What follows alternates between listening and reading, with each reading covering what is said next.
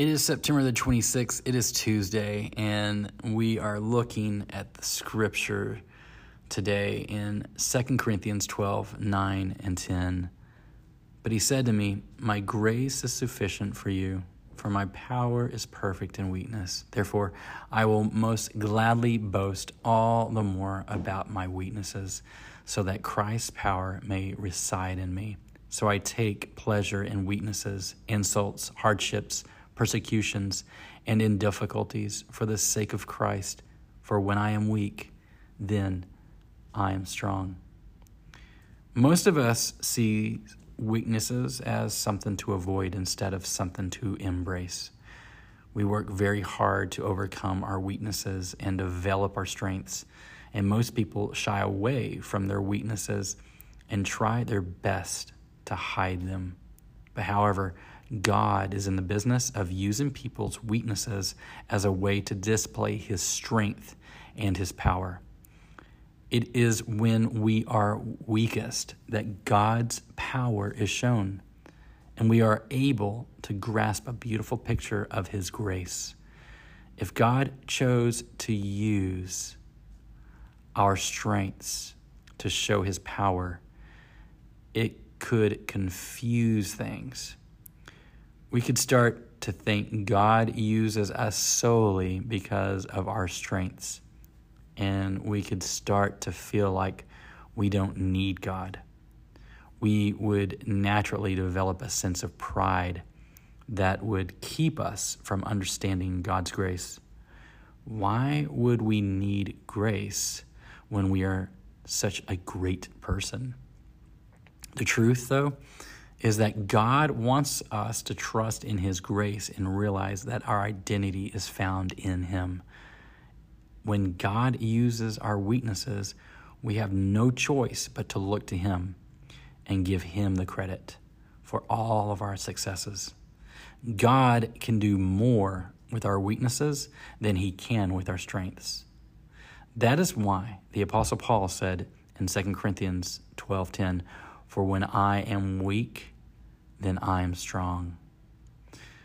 For you, I want you to see this, because it's time for us to keep our eyes on Christ at all times, especially when we're sinking, especially when we feel like we are about to go under. So my question for you today is, are you ready to trust God with both your strengths and your weaknesses?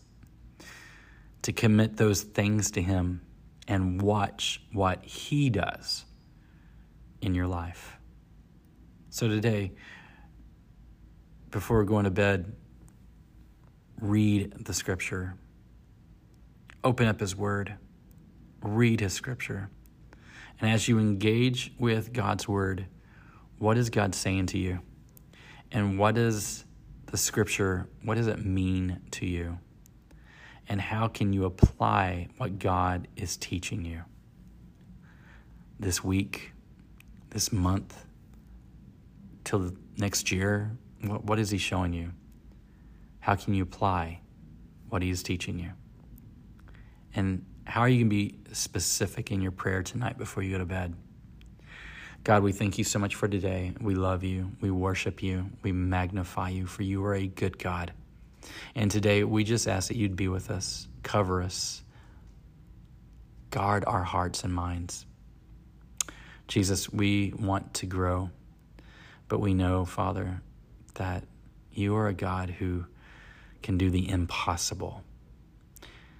And you've done the impossible in our lives and around our lives. And we thank you, God. We thank you that you do extraordinary things with just ordinary people.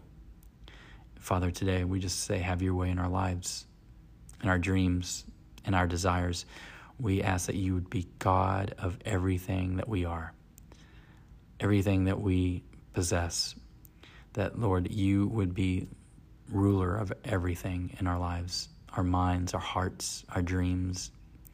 God, we give you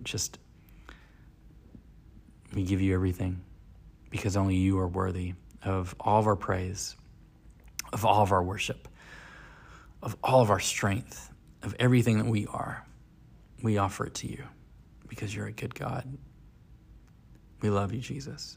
In Jesus' name, amen. I pray that y'all have a great night. Be blessed. Love on someone. Let them know that you love them, that Jesus loves them. And also, guess what? Jesus loves you. Someone needs to hear that today.